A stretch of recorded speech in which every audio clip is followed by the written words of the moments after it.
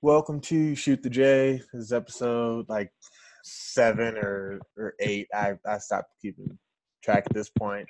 It's been a while since we've been on, but I'd like to welcome my guest, my friend, my partner in crime, Grant Klein. How you doing, Grant? Namaste, my friend.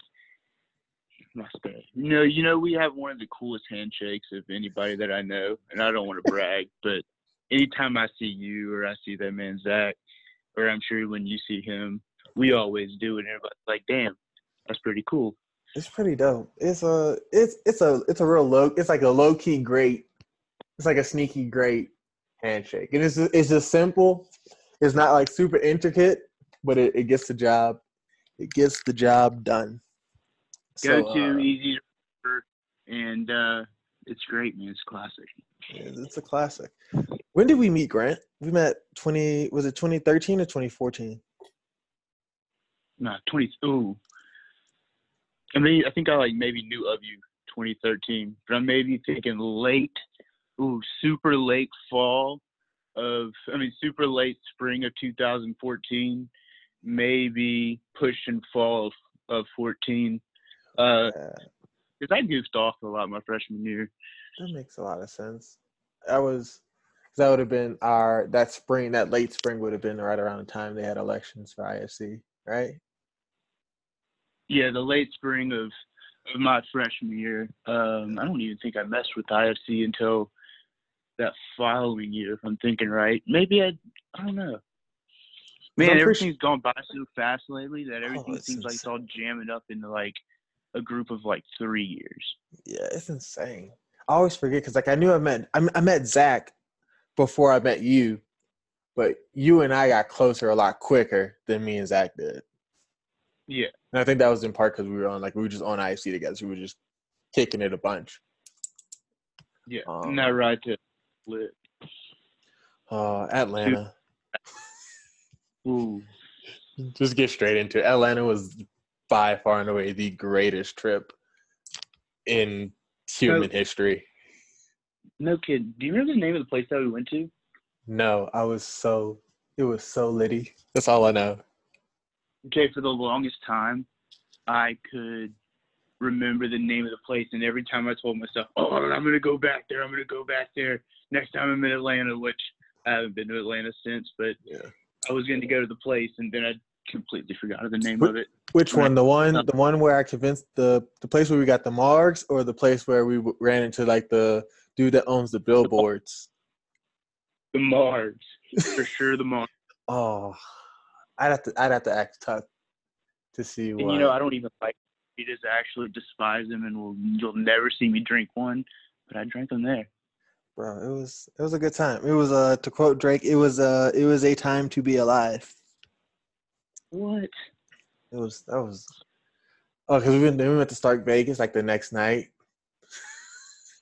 Gosh, I was a kid then, so they wouldn't let me go anywhere around Stark Vegas. Oh, yes. And then Tucker had played a joke on me for a whole. Once we got there, Tucker had played a joke on me the whole day, or maybe it was the day after, and he didn't talk to me for the whole day. He acted like he was pissed off for the whole day. And then when we got in Jackson or some town to go eat lunch, he was like, "Oh man, nothing's wrong. I've just been messing with you the whole day." He's good for that. He's good for that for sure. Yeah. Well, I kind of want. I'm really glad I finally got you on. It only took like 8 months to get you on. So glad we figured this out. What have you been up to, dude? Man, I have been working. I've been having a good time. Right now it's the whole quarantine thing, and it is what it is. No sports is pretty stressful, but man, I've been spending a lot of time outdoors. I've got a good hunting lease and everything that I've been working pretty hard on and spending a lot of time out there, and it's fun, man. It's nice to spend some time out and about and get some good exercise too at the same time. And I don't know, man, it's nice. Have you always been like super outdoorsy? Well, see, I've always been more sports forward, and then like whenever you got some free time, that means you were gonna go hunting, and that's outside of that. I was either playing football or baseball or basketball or whatever else was going on, and so it was just like, if you were in high school, I would go, and if we made it at a certain round of a leap in the playoffs, then we weren't going hunting because we were still playing football. But if we got out early, lost to Neville, looks like we're going to West Texas for a little while. So we went there for a while when I was a kid, about like 5 years in a row. Then once I got to college, I pretty much stopped because of school, man. And so I was doing that, but it's been so nice to get back into it. And I've been a lot more into the duck hunting instead of the deer hunting, which is what I grew up on. But the duck hunting's been a lot more fun, man. Yeah. So you like just in the blinds, just 4 a.m., 5 a.m., just grinding it out? Yeah, that's what it was back in the fall. And then now, it's just nice to have a little spot out on the river to go camp out and whatnot and hang out at and put some work in and, try to make it nice for next year and think of new ideas and, just spending the day out there is really, really nice. The quarantine's kind of got everybody thinking that they got to be chilling at home and whatnot, but you can go outside and spend some time outside and do stuff like that. And so I had the advantage of being able to go do that, man. I've been really enjoying it. No, yeah, I feel that. What sports? So I have 2 questions. The first, yeah. Do you own your spot that you like your duck blind? Do you own that, or how does that work? And then the other one is like, what sports did you play in growing up? All right, we'll start off with the hunting deal. So it's it's actually on a big plot of land. I'd say about a total of 4,000 acres. And of the 4,000 acres, 90% of the land is owned by a timber company, and they lease out the land to the hunting group. And I pay $600 a month to have my big plot on the 4,000 acres of land. And so I've got my area where I deer hunt, duck hunt, and just kind of camp out on the river at too. And so I get to do my own thing there. Nobody really bothers me. It's pretty convenient. Sports, I grew up playing all kind of sports. My first love was hockey, and it still is one of my biggest loves. I think it's the hardest game to play and the best sport. We can talk about that in length as much as you want. Anyways, baseball, I've grown up a huge baseball fan. I still am. The Astros still won the 2017 World Series. And then I played basketball for a little while, and I wasn't that great. I was always like the awkwardly tall and fat and chubby kid at the same time. So I wasn't the best at basketball, but shit, I gave it hell until like 8th grade when I got tired of it. And then, and then high school, I just played football. My dad was like a super huge football dude. Like, oh, you got to go, hardcore guy. And that's all he was into for the most part too. So I liked it. I enjoyed it, man. And our team was just all right. We had a lot more good times. So I guess at the end of the day, that was the best part. But that's about it, man. I think the best part of it's the hockey, though, man. I love it. So you didn't play baseball at all in high school? No baseball. Some of my best friends that I grew up with, the guys that I spent the most time with when I was a kid playing baseball every weekend, the whole tournament ball thing. All those guys were seniors, and then after football season, my senior year, I didn't have a damn thing to do at all. So I was like, you know what? I'll go hang out with these guys and chill with them. So I fucking took stats and shit. I'm sorry, I wasn't sure if I could curse on here or not, but you can. Anyways, it's fine. Sweet. Hi, it's me. I didn't know what the premise was, Hey. Anyways, so I went and hung out with those guys, took stats, booked all the team hotels when we would travel or go somewhere, organize the buses with the school, things like that. And then I got to hang out with the guys, and I actually like taking stats, like that little thing about the game. Like when I was a kid, my my family always kind of took the notes, and my godmother would always take the stats and everything like that in the big stat book, and always found it interesting. So I kind of enjoyed taking that up when I was in high school for a little while. Yeah. Your dad's still alive, right? Yeah, my dad. Yeah. Yeah. Yeah. So like, do y'all like for the hunting? Do y'all still go? Like, do y'all go together? Or do you just like go separately now that you're like, you're a man, Nah, you're of age?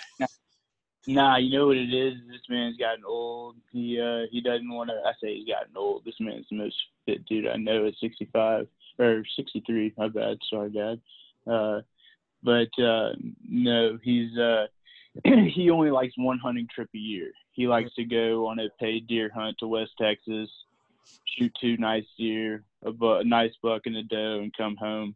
I'm at the age where like I'm eating up to it, man, and I want to put in the work at my own spot and do as much as I can to have like my nice spot and work really, really hard for it. And I feel like there's more satisfaction out of it as opposed to going being paid on a guided hunt where animals are at on some really, really nice land and their numbers are maintained really well. And I like the challenge of building up a nice place and trying to get myself something really, really nice and build it from the ground up. Yeah. I mean, I can't blame you. I mean, it's all about, again, like we're young, so it's all about like what's that next challenge, or what's gonna push me, what's gonna make this humdrum 9 to 5 regular adult life that we're supposed to ideally be living a little less dull and boring. So I can feel that. I can get behind that. I think I can Man, I'm relate so to that a blessed. lot. No kidding, man. What's your time schedule like these days, man? I'm blessed to have something varied off from the 9 to 5, but I like it. What's your hours like? Uh, it varies, depends on the season. I work in sports programming, so like some days it's 9 to, let's be realistic, me, so I'm sleeping in. So like 9:30 to like 5:30, or like 9:30 to 6. Or some days it's like 10 to 10. Like it depends. I'm like an all in type of guy. So like if I'm feeling like out of it a little bit, I'm probably gonna be a little more like disengaged with it. But when I'm all in, I'm Yeah, like all in. So I'm there, and they're like work life balance. I'm like, pass. I don't need it. Like yeah, but I you can, also really, really enjoy what you do too. It's not just like that for everybody. yeah. It's rare for sure. Like I do enjoy what I do as much as I do. But I mean, on the other side of it, it's also like, well, I should probably try to have more balance. I think that's the one thing I'm super grateful for with the quarantine is that I'm just here, just like kicking it and chilling, which is nice. And I get to like No. develop better work habits of like, okay, like I'm not doing anything right now. So let's clock out and let's go play some 2K. Let's go play some FIFA. Let's play some Ooh, Fallen Order. Let's go for a run. Let's go for a walk. But like what you were talking about with the like with the hunting and like that being the challenge, that's how I picked up doing marathons. Like that's been my challenge, is like running marathons and half marathons and racing. That's been kind of fun for me. So man, the last time I ran, something was chasing me. that's, it's not too shocking knowing you. You still I cooking? just don't. I just don't have any kind of desire to do that. Like the best way I can explain it to you is I don't have any kind of desire to go to the gym. I don't have any kind of desire to get on a treadmill. I find that's just, to me, for the way I'm wired, I find it mindless and boring. I'd rather go shoot basketball at my friend's house or Yeah. go walk in the woods and chop down a bunch of trees to make my land look a lot spread out and room to walk and things like that. Or I'd like to go throw the baseball around for a couple of hours with my friends or something like that. I'm a big golf fan. I've gotten into golf lately, and I like that exercise too. But I'm Same. just not a big gym guy, not a big, structured workout kind of guy. I'd rather go do something pretty active, have a good time at the same time. Yeah. No, I mean, like I get that. Is again, like everyone has a different form of physical wellness, and so like being active means something different to everyone. So finding your version of that is important, because if you don't, then you just end up just kind of sitting there. And it's like, all right, like I'm Yeah. not healthy. I've got diabetes and I'm 35. I've got high cholesterol at 27. Like, and all these health things kind of just pile up on you But, you know, just being honest with yourself, if this isn't for me, I'd much rather do this, this, and this, and setting that time aside is important. So, I mean, that's good you found that type of stuff, though, yeah. Yeah, man, one of the best things I've ever heard when you just mentioned something about time was you invest your time, you don't spend it. And so, I don't know, I like to try to get my most out of it, man. I wake up, I've got, so we were talking about the 9 to 5 schedule, man. I wake up every morning at 5 o'clock for work.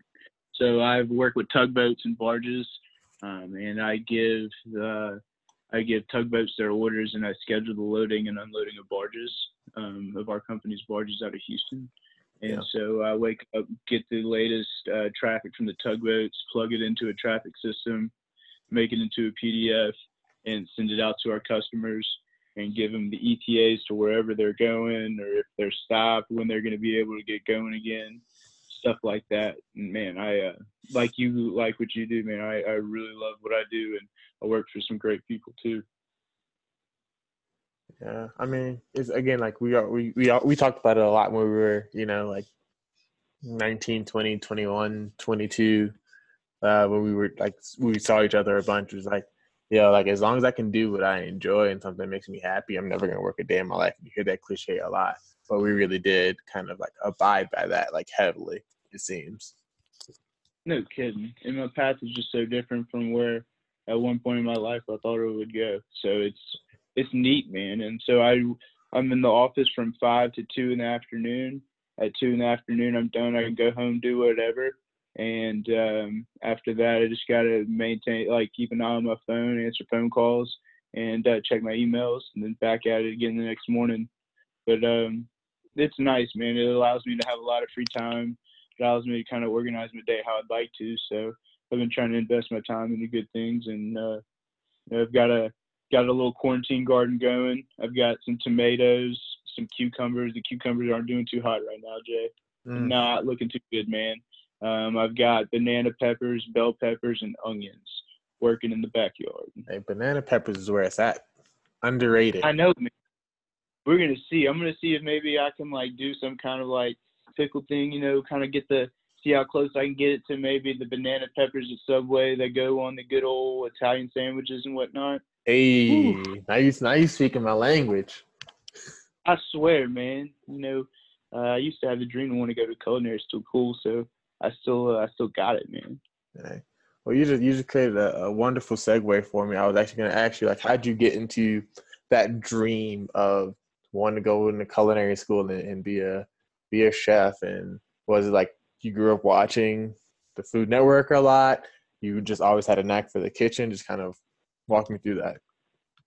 Man, a little bit of everything.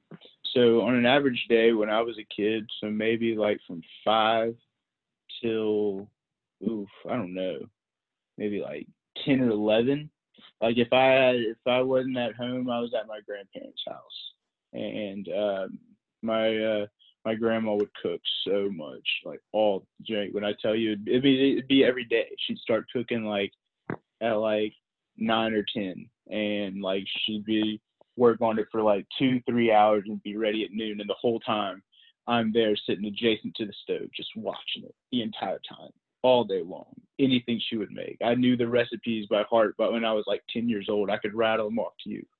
And it was I just enjoyed doing it. And then I'd go hang out outside, and all the produce and stuff that she would use, half of it would come from my grandpa's garden.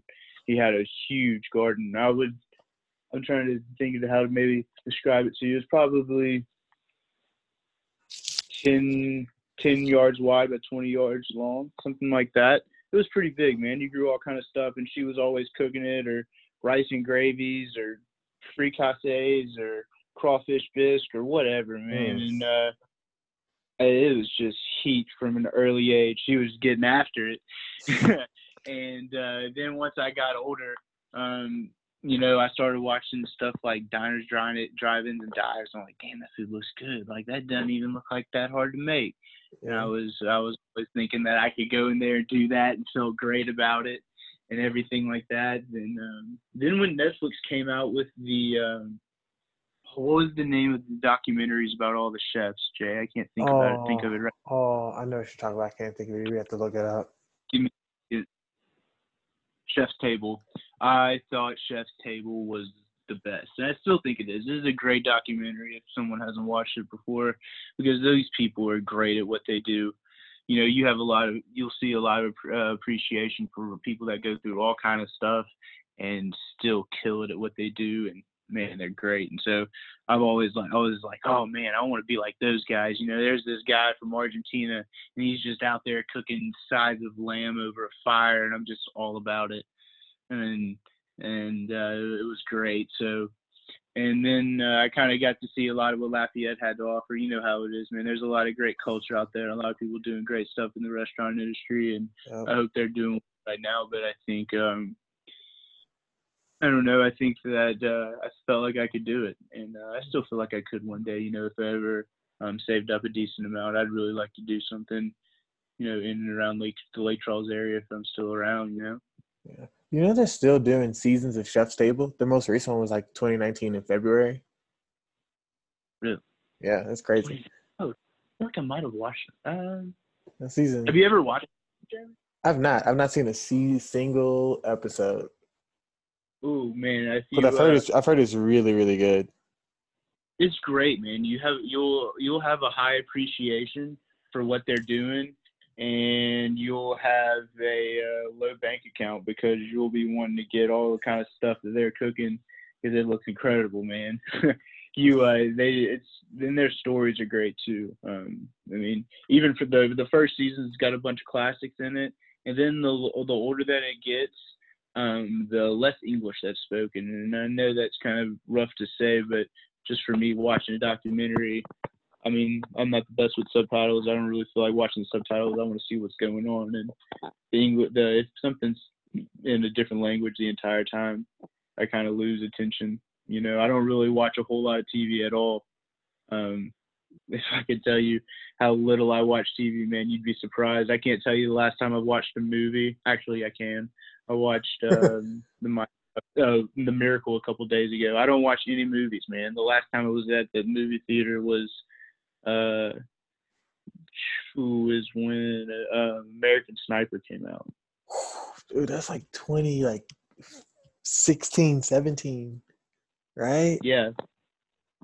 And I don't know. I don't have any desire to watch movies. I don't know. I enjoy the stuff I do, and I guess I only like watching certain movies. Yeah, I mean, no, I get it. Everyone has their thing. So like, again, like I can cook. I'm sufficient in the kitchen, but like the passion that you have, I could never understand. But to see it in a documentary form, I think you would, like you said, it creates a appreciation from a different level, which I think is something we can all learn from.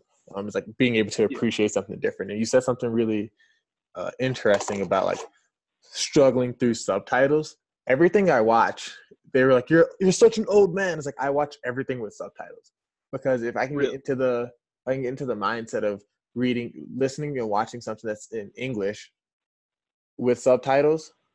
If I want to watch a foreign film, if I want to watch Roma, if I want to watch Parasite, if I want to watch something that is not going to be a English language film, to be a foreign film, like it becomes a lot more digestible because it's now become habit. And like I didn't even really think about it until you really brought it up. It's like a lot of people just don't watch subtitles. Like my brother like watches a bunch of anime. You know that. Like we watch a bunch of like the Japanese like cartoons and everything with the anime. So we watch it that way. A lot of that is just subbed. So we have to read. So like us doing it that way also think really did help really like us navigating how to interact with foreign films in that way. So I think I would actually appreciate those foreign ones a lot. Like even more. I've never thought about it like that, man. Definitely give them a watch. They're great, and they're 100% worth your time if you're trying to kill a little bit of time during the old Q team. But they're great, man. And the first season's great, and I don't really know much about the newest season, but It's a good time, man. Yeah. It was a good time. And you brought up your brother. I was so excited. I got to see that dude a couple weeks ago at the home opener for baseball. When I tell you I was so excited when I saw that man, we were screaming at each other across the parking lot, across the Cajun Field parking lot, bro. That's a big parking lot, yeah. Screaming at him. Yeah, man. And I was so mad because we had just played a terrible game. And I saw that man, and I was so excited. And we were hollering, yelling, and screaming. It was ridiculous. I'm so glad like y'all got to meet and like even like intersect even just for a little bit. Cause it's like it's the moments like that. It's like, all right, like you're not just my friend, you're my brother's friend. Like our circles started to like bleed over a little bit, which I think was really nice because then now we can all share similar stories. Oh yeah, man. That's shout out to Tucker, man. That dude's incredible. Yeah, I mean, you're not wrong. He's the next level. Yeah, man. Clutch.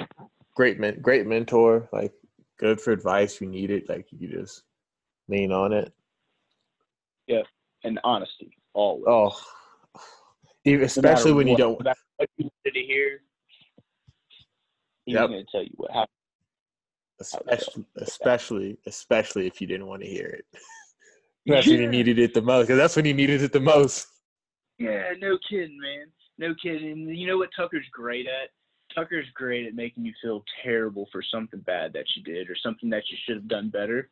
He's good at making you feel bad about something, and I think that's a good quality in people. As weird as that sounds, but it keeps you honest to yourself. Yeah. Like it really does become like self-accountability, which so many of us struggle with on a daily basis is like that self-accountability. Yeah, you're 100% right. But that's I want to go back on something before. I've got like one more topic that I really want to hit on, and obviously that's your Notre Dame fandom. But before we get onto that, before we get onto that, I really do want to. You were talking about your grandmother and your grandfather and your dad. Like who would you say is probably like one of the more like influential people in your life that like influence the way you look at the world, the way you interact in the world as a person, like your goals and stuff like that? Oh man, that's tough because I don't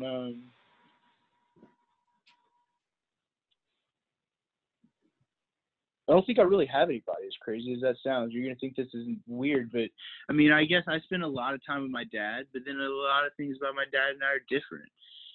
I don't have any siblings. I'm the youngest grandchild on both sides of the family by like easily 7 years. My neighborhood was a neighborhood where a lot of people had houses as camps and not homes. Even right now, of the 20 houses in the neighborhood, my mom and dad's house, I moved out from it, but my mom and dad are one of two homes in that neighborhood that people actually live in. And so there was no kids in that neighborhood, and I was just hanging out with adults all day long. I was just being around people, seeing how people were. And at 25, I feel like I've waited my whole life to be, 35 or 40, so I'm still feel like I haven't peaked yet, as weird as that sounds. But I don't know, man. I think I've spent a lot of time with my dad, and so a lot of the things that he idolizes, that's where the whole Notre Dame thing came from. He's instilled a lot of good things in me. But I also, my good friends, I aspire to be like a lot like some of my good friends, man. One of my best friends in college was Colby Crow, and he and I lived together for 4 years. And so, a lot of the things that he aspires to be in life, I was like, man, that's incredible, dude. And so I've taken a lot of things that I do in my life from him. I didn't really look up to someone in particular too much, I guess.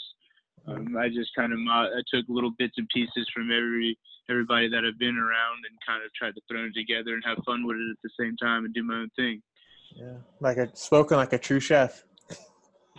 Hey, something like it, man. I've just been I'm just kind of done my own thing, man, and I've enjoyed it. Right.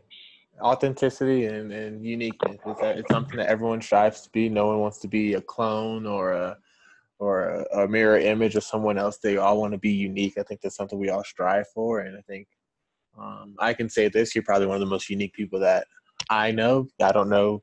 I'm pretty sure I don't know a single person that is like you, G. So like, you have you have taken what you've taken from everybody, and you've become you. And I don't think there's another GK out there. I'm a goofball, man. There's no other way around Biggest goofball. But it. Ooh.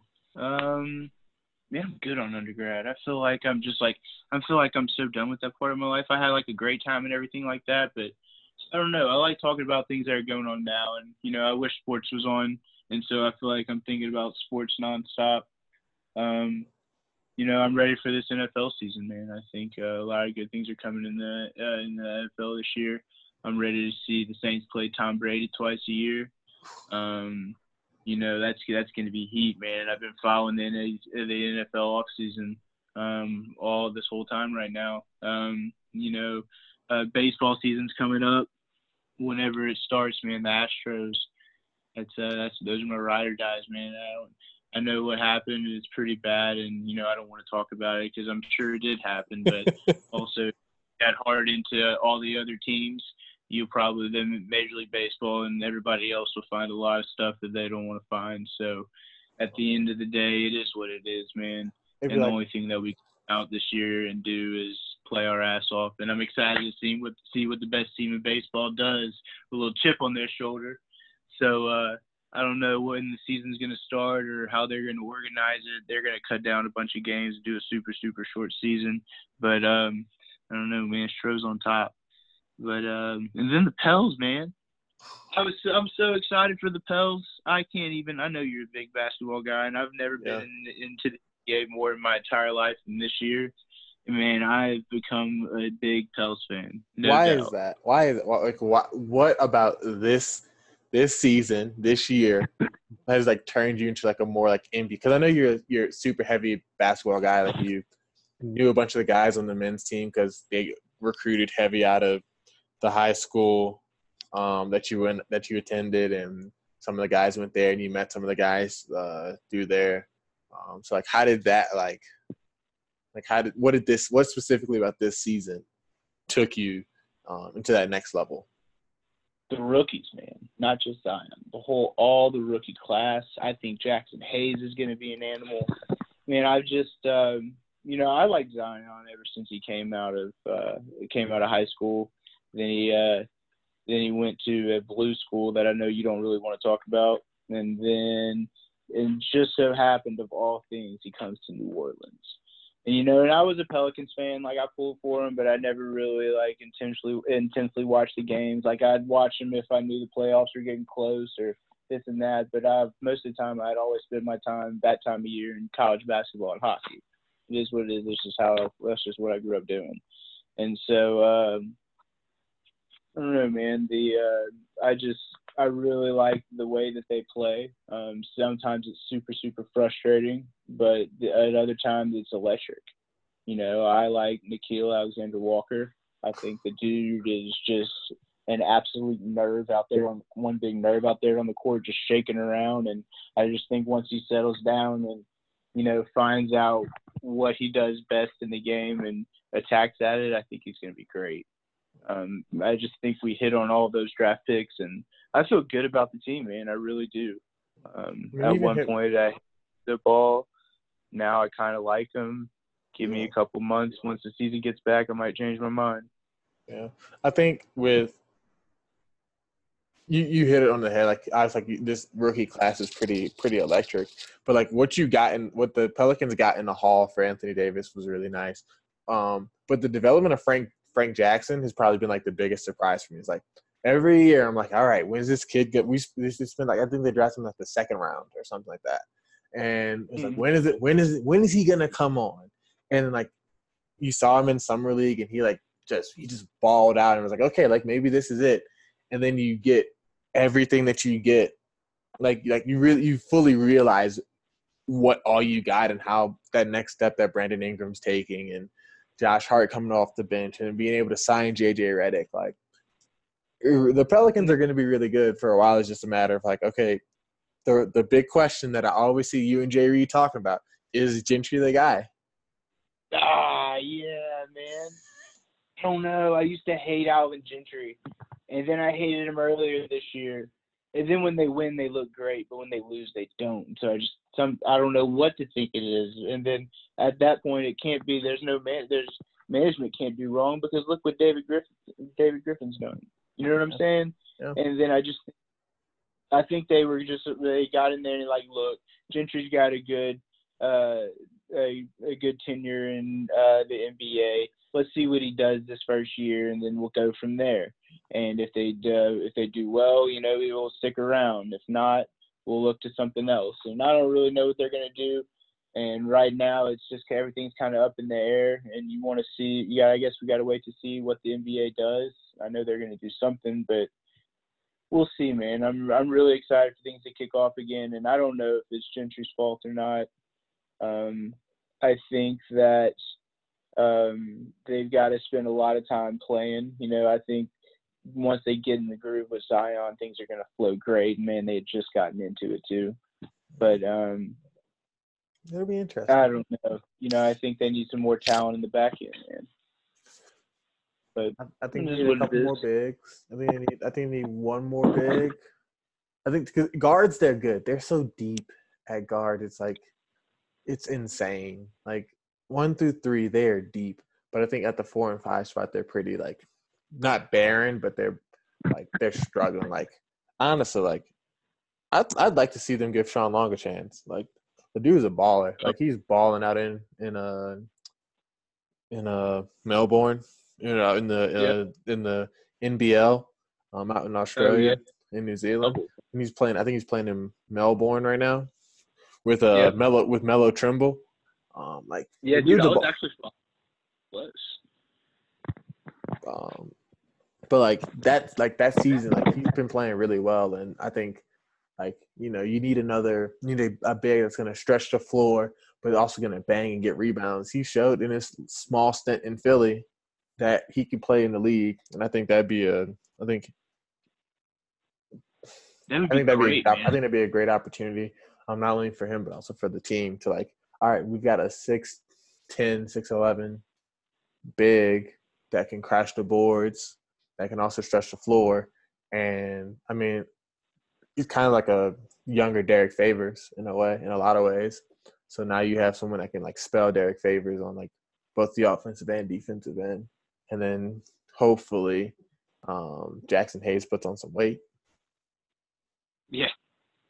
Which, I mean, it's not it's not the end of the world if he doesn't. But he can't be, 7 feet, 195. That's just not gonna or 215, whatever it is. He's the wideout out there running around playing basketball, and he just happens to be 7 foot. And he's uber athletic. I just want the guy to fast forward 3 years and see what it looks like, and I think it's going to be great. I hope it's still in New Orleans, but if it's not, I hope we get something good back. But honestly, I hope it's still in New Orleans. I think he's got a lot of potential and can really stretch the floor, and he's just extremely athletic, man. He attacks basketball like a wide receiver, and he can go up there and get it, and they've shown it. And he plays hard, man. He plays hard on defense, I think, and sometimes something that I think that lacks on the Pelicans is a little bit of effort. He's 6'11", 220. So if he can get to 245, I think he'll be fine. Mm-hmm. You let that man go eat some po' boys, man. So tell me about New Orleans, man. We were talking about eating earlier. What's some of your go-to spots in New Orleans that you grew up on? That's a good question. I'll probably say Parkway Bakery is probably number one. Parkway Bakery is I live and die by Parkway Bakery. Anytime I go home, really? I know I'm getting Parkway Bakery. It's no contest, not even close. A lot of places we grew up going to, I think are closed at this point. So it's Mandina's is open, which is on Canal.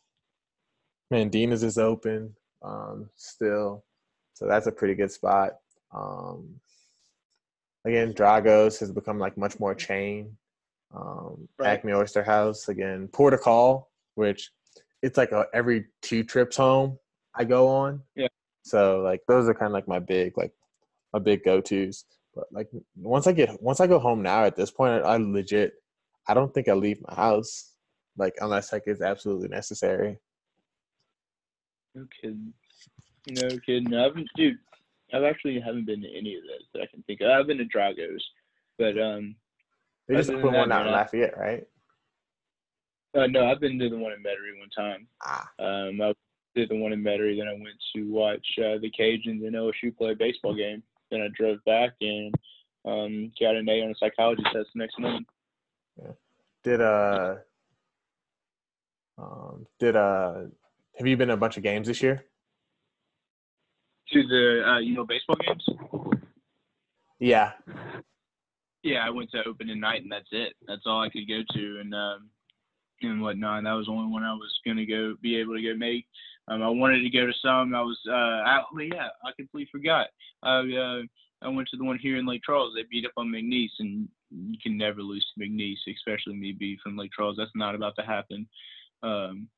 And so that one meant a lot to me. And I always tried to go to that one when I was in college. I'd drive home from Lafayette for the evening, watch the Cajuns play the Cowboys, come back. I know you're a big fan of the baseball for Rage Cajuns baseball. Kind of talk about like how Robe impacts you. Like Coach Robe he's a super inspirational guy. Really like super sad that we lost him at such a really early age, but also like at like just like it just felt like just like man like in a time when the world was getting super dark and negative, like he was such a positive light. Like how did like being around him, even just like from the fan perspective, like impact you?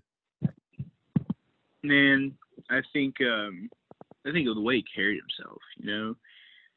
He carried himself with confidence. When he spoke to people to inspire them, and he knew what he was telling them was the best thing for him, and he felt good about it. And he was really able to walk the walk in certain ways because that's how he carried himself, and he was a model human being on and off the field. And everybody that kind of there's a lot of people that have been in Lafayette a long time that got to know him occasionally personally, and I had the privilege to meet the man one time. I went into his office to ask him to possibly work for the team, and then I ended up getting caught up with some other stuff and not doing it. But I don't know, man. It was tough. I remember hearing that he was going to the hospital, stuff like that. I was like, oh man, I hope he's all right, this and that. And the next thing I know, the tweet comes through and he's dead. That's crazy, man. And I think they hired the perfect guy.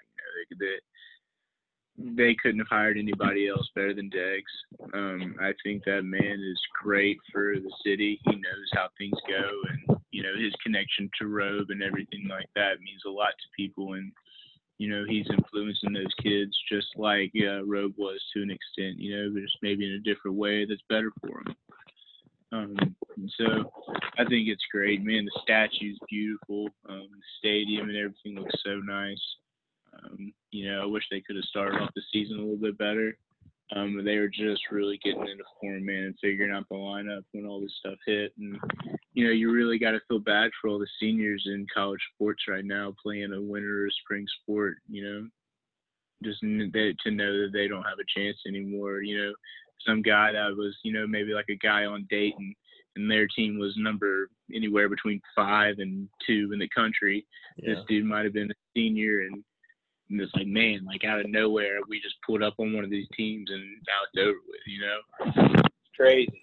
And I feel bad for all the kids, anybody playing ice hockey, softball, girls playing softball, all kind of stuff, Yeah, it's crazy. I think all in all, like, I think the NCAA will do the right thing, and they'll give them the eligibility back and let them come back if they so choose. But I think at the end of the day, I think it is a bummer, but I think like the acknowledgement that they've gotten on the national scale from people like Scott Van Pelt doing like 5 days of like, hey, senior night, let's give a shout out to UCLA gym. Like the sports that he's shouting out are sports that almost never get like a lot of heavy coverage. And the fact that he's doing that, I think means so much to the sports world, because it puts a lot in perspective of, hey, like your college football, your precious college football and college basketball, March Madness, that's not the only thing that's affected. You know, wrestling, softball, baseball, gymnastics, track and field, like all these other sports are being impacted. I think like that they're doing something to like support and show like we understand the bigger impact from a company like ESPN. I think that does mean a good bit. Right. No kidding, man. You know, I'm anxious to see everything come back. I'm nervous that there could be a potential chance for college football to not happen. But I really hope it doesn't get that far. You know, it's tough, man. And I was just getting into the college baseball, and then I always grew up watching the college hockey, and the Frozen Four was coming up, man. They were about to start their tournament and whatnot. And Notre Dame didn't have the best team this year. They got out in the Big Ten tournament. But you know, it's still fun to watch, because I think, you know, when you look at sports, you know, it's that for hockey, I think the college is the most entertaining to watch sometimes, just because of the way that they play, you know. But it's different. It's just me. Yeah. I sort of have a bunch of like I feel like college is a lot more like domestic and homegrown talent than it is like guys that are going to go on and be superstar pros, because all those people come from like the international stage. They come from Russia, Canada, Denmark, Sweden. Like they come from those other places. And so like it's nice to kind of see like the homegrown talent be highlighted on a stage like that. But even like lacrosse, like lacrosse is coming up like super big on like they were getting close to the tournament, if I'm not mistaken. And so like all of that now like out the window. Yeah, and you know those kids, you know, that's tough for them. They don't get that. You know, some of them might not have that experience anymore, but you know, there's some cool sports that go unnoticed, man. You know, I don't think just because I guess they get televised, but stuff's great, man. I got to go to the NHL Winter Classic this year in Dallas. How was that? Outdoor hockey ball, dude. It was incredible. It was just as loud as it was louder than a damn football game. It was nuts. People were packed into there like sardines in the middle of the Texas State Fair in the Cotton Bowl, and that place was going nuts. And the Stars were getting their ass kicked for the first period, and then most of the second period, and then came back and won 4-2. And the place was rocking the entire time. And every time the Stars scored, you'd swear the second deck was about to blow off the place. And I was fortunate enough to have some nice seats. And it was an incredible experience and something that I had on my sports bucket list. Yeah. I was gonna say, I almost went to my. Had it not been for COVID-19, I was gonna get to my first NHL hockey game. I was gonna get to an Avs game. So I'm pretty bummed I didn't. I've seen DU play North Dakota a couple of times. But I've seen some club hockey, but I've never seen NHL. And so I almost got to my first big league game this year, and then it happened. But you know, I'm sure I'm going to get back at some point whenever they decide. The talent level, so it's different. Yeah, it is. You know, I think hockey is one of the hardest sports to play. You have to have the same kind of similar hand-eye coordination as you have to do in baseball, as opposed to hitting an object with a stick, you know, like a bat and a ball, as you do with the stick and the puck, but you got to do it on ice. You have to have similar foot speed as you do in soccer, and organization with passing and whatnot that you do in hockey, but you have to do it on ice. You have to have similar, you know, toughness and physicality as football, but you're out there doing it on ice. And I think I have a high appreciation for it. and I think people should check it out, man. If they've got some time, check out some highlights, there's some great highlight videos on YouTube that are worth people's time. I mean, I've got ESPN Plus, so like I'm good. I'm gonna go on a deep dive of be ESPN Plus of some of those games. Yeah, man, no kidding. Go look up some old hockey highlights. There's some great stuff out there. Wayne Gretzky, Mario Lemieux. Go look at some fights. Go look at a bunch of saves. Some goalies. I love good goalie play. It's some of the best highlights to watch, and then some of the best goals too. It's all time. It's definitely a different set of skills than you see. It really does, like you were saying earlier, it combines a lot of sports than it adds. By the way, you're on ice on this thin like sheet of metal that's attached to it that determines like how like it determines all of your balance and how you shift your weight. Like if you can't shift your weight properly, like you're not gonna be able to get the speed. If you can't, do X, Y, and Z, like you're gonna fall, you're gonna get burnt here. Like it takes a lot of different sports and does combine it. So I would agree it is a very difficult sport to play because of the additional balance. Yeah, and then once you get in the pros, then you gotta somebody goes and tries to has a dirty play on your captain and trips a dude or knocks a dude down and stuff. You go over there and beat the shit out of him. He knocks it off. That's the beauty of the game, man. And I think a lot of they're trying to take fighting out of hockey, and I don't think it's the best idea. The NHL is really trying to force it out of the game, but it's really good for it. It honestly polices a lot of those goons that run around there just trying to take people's heads off. And it kind of stops all that. And that's what fighting's really for. If you ask anybody that knows a lot about hockey, they'll tell you that the fighting is to stop guys out there trying to make dirty hits on a bunch of players, a bunch of the smaller and faster players. And one guy gets in a fight and maybe knocks off the rest of the game, and that dude can excel. So I think it's part of the game, and a lot of people don't really know that. They think it's just a bunch of dudes out there getting pissed off at each other, and sometimes it definitely is. But most of the time, if you watch closely, it's somebody that's sticking up for a teammate because somebody just made a dirty play.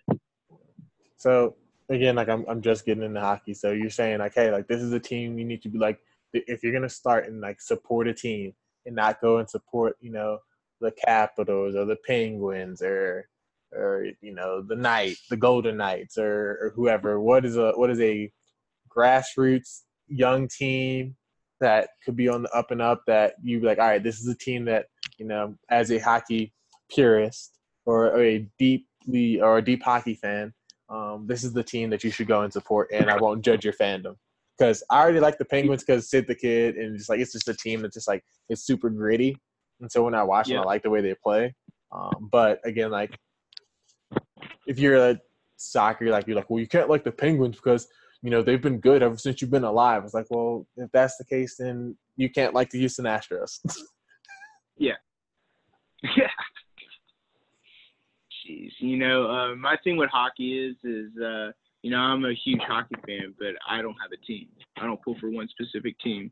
And the reason being, and this would be my advice to you when picking your team, pick a team that you can drive to go see a game. If you can drive to go see a game and the drive's not miserable and it's not within like 2 hours to go see a game, an hour and a half to go see a game, just be a fan of the game and appreciate some really good players because, man, you really get the most out of it when you can be in the arena every now and then and see the game as a whole. So I think that it's definitely something that, you should invest some time in to go see. And if I don't know how far the Avs are from you, how far are the Avs from you? The Avs are like 2.5, 2, depending on the drive. Ooh. So that's pushing it. But also, I feel like if I was 2 hours away from a team, I'd be there. I'd be a huge fan. But the closest team to me is in Dallas, and I'm not about to drive 3.5 hours to go watch 3 hours of hockey, then 3.5 hours back. Yeah. I want to the day that Houston gets the team, I'm going to be a diehard fan. Or if wherever my life would ever take me, that the team that would have a hockey team there, if for some reason that happens, then yeah, I'd be a fan. But I'm just going to be a fan, appreciate a lot of the great players in the league, watch some games that I know are going to be competitive. And when I can regularly go to a game, I'm going to go to it. And minor league hockey is great too. If you're ever around minor league hockey, it's great, man. As far as being fun to watch, you have got a bunch of guys with some strengths and some weaknesses, and everybody's strengths and weaknesses are different. So it's really fun to watch in minor league hockey. Sometimes it's more exciting because you have a lot bigger and nicer plays as opposed to the pros, where you got a bunch of guys out there that are all extremely good and some are great at certain things, and they all just kind of counterbalance each other. Minor league hockey is really, really entertaining, as crazy as it sounds. That would not surprise me at all. So like you kind of talked about, we kind of started broaching the topic of fandom. How did Notre Dame? Why, and how? Just kind of walk us through that. My pops, and when you ask him how he became a Notre Dame fan, he's so. A couple things that'll tell you is that when he was a kid, they were always on TV. When he was a kid growing up and enjoyed watching football, not everybody was on TV like they are now. And he grew up moving across the country so many times. He lived in the Carolinas once. He lived in Minnesota once for a decent period of time. Colorado twice, Missouri twice, and then Lake Charles 2 different times. And so he's been all over before he settled down in Lake Charles, and then grew up here in college after that. But he's been all over, and so we said when he was growing up, they were just always on TV. They were good, so they were televised, and he liked them, and he started watching them, and he became a fan. And sometimes call it what it is, but it's organic. That's how I became a fan. It's because my dad's a fan, and when you ask him, that's what he'll tell you. And I'm a big fan of it all, man. Not just football. I definitely watch them on Saturdays along with the Cajuns, no doubt. But I'm a Notre Dame hockey fan, Notre Dame basketball fan, baseball too, and so it's pretty neat, man. We've my mom's kind of gotten into it. She's got a little bit of LSU in her, probably a decent amount actually. But when my dad and I get ready to watch Notre Dame, she'll sit down and watch too, no doubt. So it's a good time, and I hope to see good things out of the Irish this coming year, man. I really am a big Ian Book guy. He kind of let me down as far as what my expectations were for going into this year. I was calling for him to win the Heisman, but you know what? There was no beating Joey Bayou this year, man. That dude's incredible, and outside of him being an LSU guy, I'm gonna be a big fan of his once he gets to the league. Yeah, I can't blame. No, it's funny. You're like, yeah, my dad's a fan. He became a fan because it was on TV. There was only three channels. There's ABC, NBC, and CBS. Notre Dame's been on NBC since forever. It feels like. So that makes sense. My dad's also a fan, so like I get a lot of that logic. It's how a lot of people became like Cowboys fans. They were on. There was only 3 channels. So they were on one of those 3 channels, and so you don't have a team in your state until like 1974, 73, or 1960, 1966. I think was the start of the Saints, somewhere around there. And so like you don't have a team to go and support, and so your team goes and drafts a team that's on TV a bunch goes and drafts a kid from the college that you watch, that you're a fan of every Saturday. And so now you become a fan of that team, and it helps because now you can see them. Because the only 2 teams that are playing are either the 49ers, the Cowboys, or the Steelers. And you don't have a team in your area, so like it makes sense. That's how it is for a lot of people in baseball too, Jay. When you ask a lot of people in Louisiana who they're fans of when it comes to baseball, people are going to tell you the Astros, or the Rangers, Cubs, or the Braves, or the Yankees. yeah, Not really a lot of teams. And when you ask them why, a lot of older people will tell you because that's who was on TV. yep, it's the truth. I think we take it for granted that we have so much access to sports now. Like we're super No kidding. spoiled. Like there's a streaming service completely dedicated to sports documentaries, sports games, and their replays. Like that's insane. Like you couldn't have told them that in 1978 or 1980. Like we're gonna get a streaming service that's going to have all of your favorite sports documentaries on your favorite athletes, or like that HBO would not be like just a cable thing.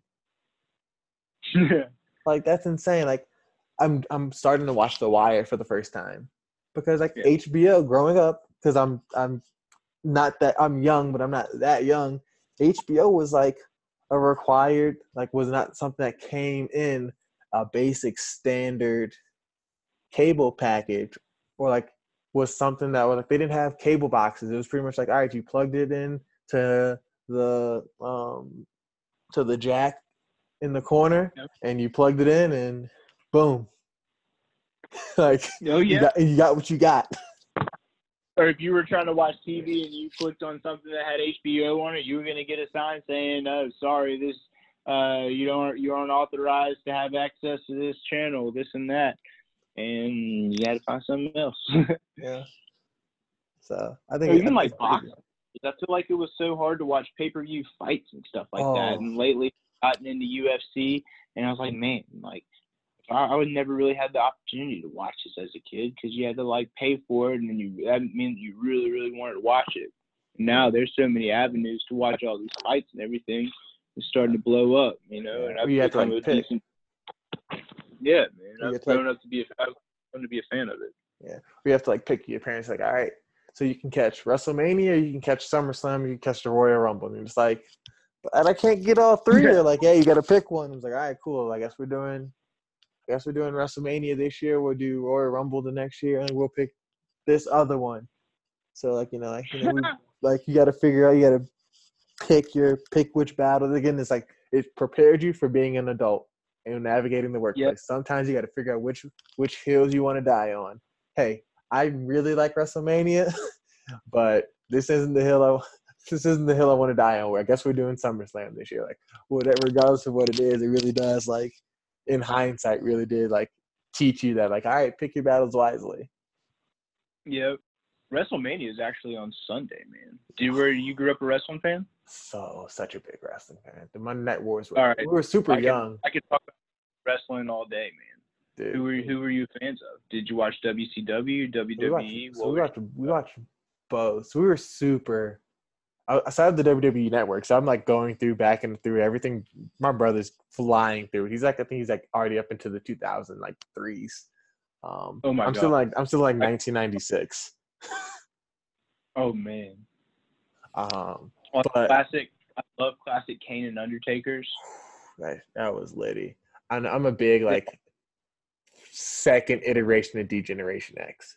So not just the first one with like Rick Rude and China and Shawn and Triple H, but like the one with like the Road Dogg, Jesse James, Badass Billy Gunn, like that like iteration of them. I thought that was probably like my favorite iteration. But the Monday Night Wars were so huge. Like WCW was the show because it was like Stone Cold and The Rock weren't as big at that point, so it was like, all right, I got NWO. They've got these legends, these icons, that were like running the show. It was like, all right, like this is something I can get behind. But as you see, like Stone Cold develop as a personality, as you see them start to like isolate The Rock, like that became the show because it wasn't pyrotechnics and all but like sexploitation. It was like there were actual like storylines that made sense in the WWF, WWE. Whereas like the WCW was like, all right, here's the 4 people that are in charge of creative who are also wrestlers controlling the storyline. So they're always going to be in the spotlight, which I thought was like, it was a different, but I appreciated in hindsight the WWF a lot more. So, you know, watching Razor Ramon turn into Scott Hall, like, Oh gosh, you know, man, I think the Monday Night Wars were great. That whole documentary series on that the WWE did on that, it killed it. And I do have. All right, hold on. Let me take that back. I wish there was a lot. I would love to see a documentary about the Monday Night Wars, not from the WWE's perspective, and just hear people talk about it, and people that were like in it and involved in it, because I think it was really, really interesting, and there was a lot of money involved, and Ted Turner was the way he ran things, and then Eric Bischoff, and you know how great of a Vince McMahon is a great businessman, I think. Yeah. Like, for all of his flaws, just, the man gets business.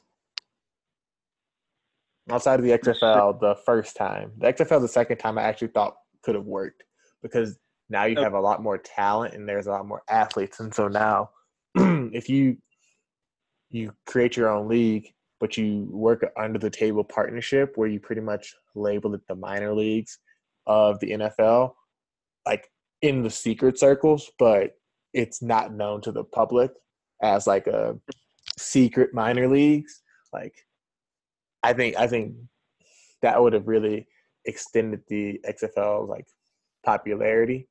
So like now you have all these guys that are on practice rosters that are running NFL schemes, but they're still like all these practice squad players are now not only doing practice during the week, but they're also getting to go and play on a game on like a Tuesday, Wednesday, Thursday, like after the season. So like they've gotten all these practice reps. Training camp for the XFL becomes a lot smaller, and now you're off and you're doing walkthroughs and like all the skill stuff, and then you're going having them out there going and playing games. And so when they go into camp, they're like at a lot better spot. Right. And I feel like the NFL loses out on a lot of guys that have a lot of potential. And the NFL is strict, man. You either make it or you don't. And there's a lot of guys I think there's a lot of guys that don't get a chance. You know, guys that get injured their last year of school and lose their chance, and then 2 years later trying to come back and just can't get into it and just really have to prove themselves, and they didn't really have an outlet for it, you know. Nobody's going to go to the CFL and do that. I mean, unless you really want to. Yeah. So I think it's nice, man. I love how they broadcasted it on. It was on national television, and all the major networks were a part of it, and put a whole lot of effort into it, and helps you get to know the players. You know, I think that's it's just all new. You know what I'm saying? It's all new players, and so the way that the media really helped the public get to know the players on each team, and kind of always kept you in touch with who were the best players in the league and who was doing the best, and this and that, and it really kind of drove me to keep up with the league, and I became a fan of it, man. I enjoyed it, and I really think it's good. It does a lot of good for the players and football as a whole. Yeah, I'd agree on that one. It also like gave you like the opportunity to go out and like hear new voices. Yep. About like the process of like, okay, like to hear Pat McAfee like give just color commentary, just like interviewing, like giving great interviews, just talking to people, like really giving insight into like the hecticness that is a professional sideline. Yeah. Like I thought that was like super cool to see, and it was different all in all. Yeah, and you know, going into it, I had some weird. That's what it was. I had an idea that, you know, what if the XFL just approached it like the UFC and said, look, this is football. We're going to play with the classic physical rules before everything got shifted and rotated around. And it's just part of it. And we're going to have a lot of clear-cut rules that for the game and whatnot. But it's a physical sport, and we're going to play it like that. But that's when I first heard of it. And now, obviously, I think all those rules are great for the game, and the XFL is doing a great job. But, I thought they were definitely going to keep some amount of extreme in it, but now it's just 100% football. And I think it's quality football, man. You have guys that were doing really, really well in the league and balling, man. I think it's nice that they went like football because it's not that it creates legitimacy, but it takes this. Oh, here's this billionaire who's got this massive ego, trying to just do the NFL, like do the NFL better than the NFL. Know this, know that. It's appealing to like a specific demographic or political affiliation, whatever like that may be. I really don't care. If you give me something that's entertaining and it's going to like show good action and good sports personalities like a Diana Rossini, a Pat McAfee, Dan Orlovsky, Steve Levy, like that's who you're gonna show me, like then great. Like I'm not gonna complain about that. But they always told us what it was gonna be. It's gonna be football, and it's gonna be football. Like it said, it's gonna be football, and it's gonna be football in its purest form. And football in its purest form at the current moment is this super like finesse, air raid, spread offense style, and that's what they delivered. It was, and I like the rule adjustments that they did, man. They did a great job making it different to where it was entertaining, but didn't completely change the game. And I think the special teams rules they did were great. And it was some entertaining football, and I hope they rebound well. And I don't know if they're going to expand or how things are going to do. I think everybody got paid, and I know that's been some issues with leagues that people have started up in the past and whatnot. But I was really proud of how the XFL was done. Oliver Luck, Andrew Luck's dad, is out there running it, and I think he did a great job. Yeah, it's nice to see people who aren't necessarily going to get the opportunity in the normal system of the NFL are going to get this experience and this opportunity in the XFL. And so, that's what's really important is that, they always say, well, we're looking for someone with this qualification, but how am I going to get these qualifications without you offering me that opportunity? And now they have an avenue for that. And hopefully those opportunities continue to get – hopefully once all this gets sorted out, those opportunities don't go away and that they're continuing to be encouraged instead of, frowned upon. Yeah, I know you're a big college basketball guy. This kind of relates to what we were just talking about with the XFL. Do you think the G League's ever going to develop into something big one day? I think it already is big. I think – Bigger? Really? I think that it's not it's not mainstream by any means. Right. It'll never be mainstream because that's not the intended purpose for it. But I think that it is at a point where most of the rosters, I'd say 90% of the rosters have at least one person on it that came from the G League. I think it's 55 or 60 or it's 55 to 70% of the rosters have at least two or more guys on their roster from that was in the G League at one point. I think the next step is I think the next step in terms of them getting bigger is how do you make the G League a alternative for a healthy alternative for people who don't want to go to college. The lifestyle that the G League lives is not conducive to the development of a 17 or 18-year-old. It's just not. It is not. And so now it's just a matter of how do you make that more conducive? And I think that's that next step that they have to take in terms of being big. Yeah. Because the one and done is terrible and it's trash. The one and done is terrible. It's hurting the game tremendously. The one and done should be done in the G League, and if you want to go to college, you got to stay there for at least 3 years, like football. I think I would lean more towards 2. I'll lean more to so you're eligible after your sophomore year. Yeah. And then so you have to do at least 2 years, because if you do 2 years, you can get pretty close to finishing your degree. Yeah. Like, let's be real. Like, it shouldn't take 4. If the university system does not add a bunch of fluff classes or electives and just says, hey, here are your core classes and here are the subsequent classes that will help facilitate your understanding and knowledge of what you're coming here to study, I think a lot of people would be done in 2.5 to 3 years. Yeah. Just my opinion. But that's never going to happen. Yeah, so that's never going to happen.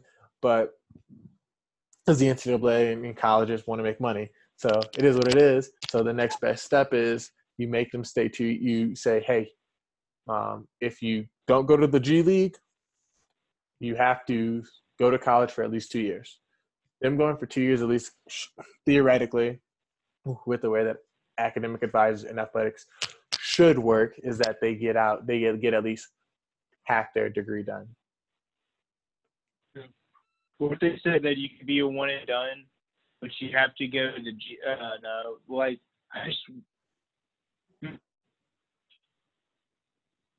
what if you if for one and done, you had to go play in the G League for a year? The G League had a draft, and they could pick one and dones, and those one and done teams, and those teams could have the draft, pick any kids from high school that they wanted to, that would actually want to do it. And so then like the next 2 separate year drafts. So they would do they would do 2 separate drafts. So they'd have one draft for all high school kids, and then they would have a draft for any person who was in the current draft pool, that didn't get drafted. Right. I wouldn't be terrible. I think that they would just, if that was the case, they would do it similar to the MLB, and where they did the MLB where they did the compensatory round. And they would just do it that way. So they do it all in one draft, and then so the compensatory round is the opportunity for every team to draft at least 2 one and done kids. So then now everyone who's in that pool, they have if they don't get drafted in the G League, they can go and they can be a part of the Rising Stars program in the NBL, or they can go overseas, or they can say, you know what, I want to stay in the States. I don't want to really go learn another language. I have to deal with that barrier, so I'm going to go to college, and I'm going to do that because school isn't terrible. It's just not going to put money in the pocket as fast as I was hoping. And then they do 2 years, and maybe they say, you know what, I found a major that I really like. They go and they leave, but they still take classes. And then now you've got a person who's gotten half their college credits done on the way to another degree, and they're making the millions that they dreamed of. So I think it's a win-win-win, but it'll never happen because at the end of the day, what are we? We're a business. Yeah, we're not a business. We're not a business, man. We're a business, man. Yeah, no kidding. Golly. But it was great talking. We're running on almost 2 hours. So again, we can do this anytime. We chat so much. We should probably chat a little more with this all this time of uncertainty and health. But I think most of our conversations run this long anyway. So I appreciate you, reaching out and following up to kind of have this chat. It's been great. I can't wait to do it again. Can't wait to see where you are. Let's not wait, another 8 months to do No this. kidding. But you're always welcome if you ever want to come on and just vent or rant, or once we figure out what's going on with baseball, you want to come on and we can talk about what the ideal setup for the NHL, the NBA, and MLB to adjust their seasons is. Whenever you feel like coming on, man, you got an open invitation. That sounds great, brother. I really appreciate it, man. This has been one of the things I've always wanted to do in life, is be on a podcast. And I feel like podcasts have started to kind of blow up lately. And I've never been a big podcast guy, but I've always wanted to be on one. So I really appreciate it, man. I had a great time, and I know I was jawing there for a while, but man, I was just excited. This is great, and I really appreciate it, and I look forward to being back soon, man. Hey, namaste, brother. It's been great to have you. Thank you all for listening to Shoot the J. Like, subscribe. We're on Apple Podcasts. We're on Spotify. If you have the Anchor app, we're on Anchor. We're on Google Podcasts. Give us a like. Give us a rating. Let me know what you think. As always, Shoot the J. Have a good one.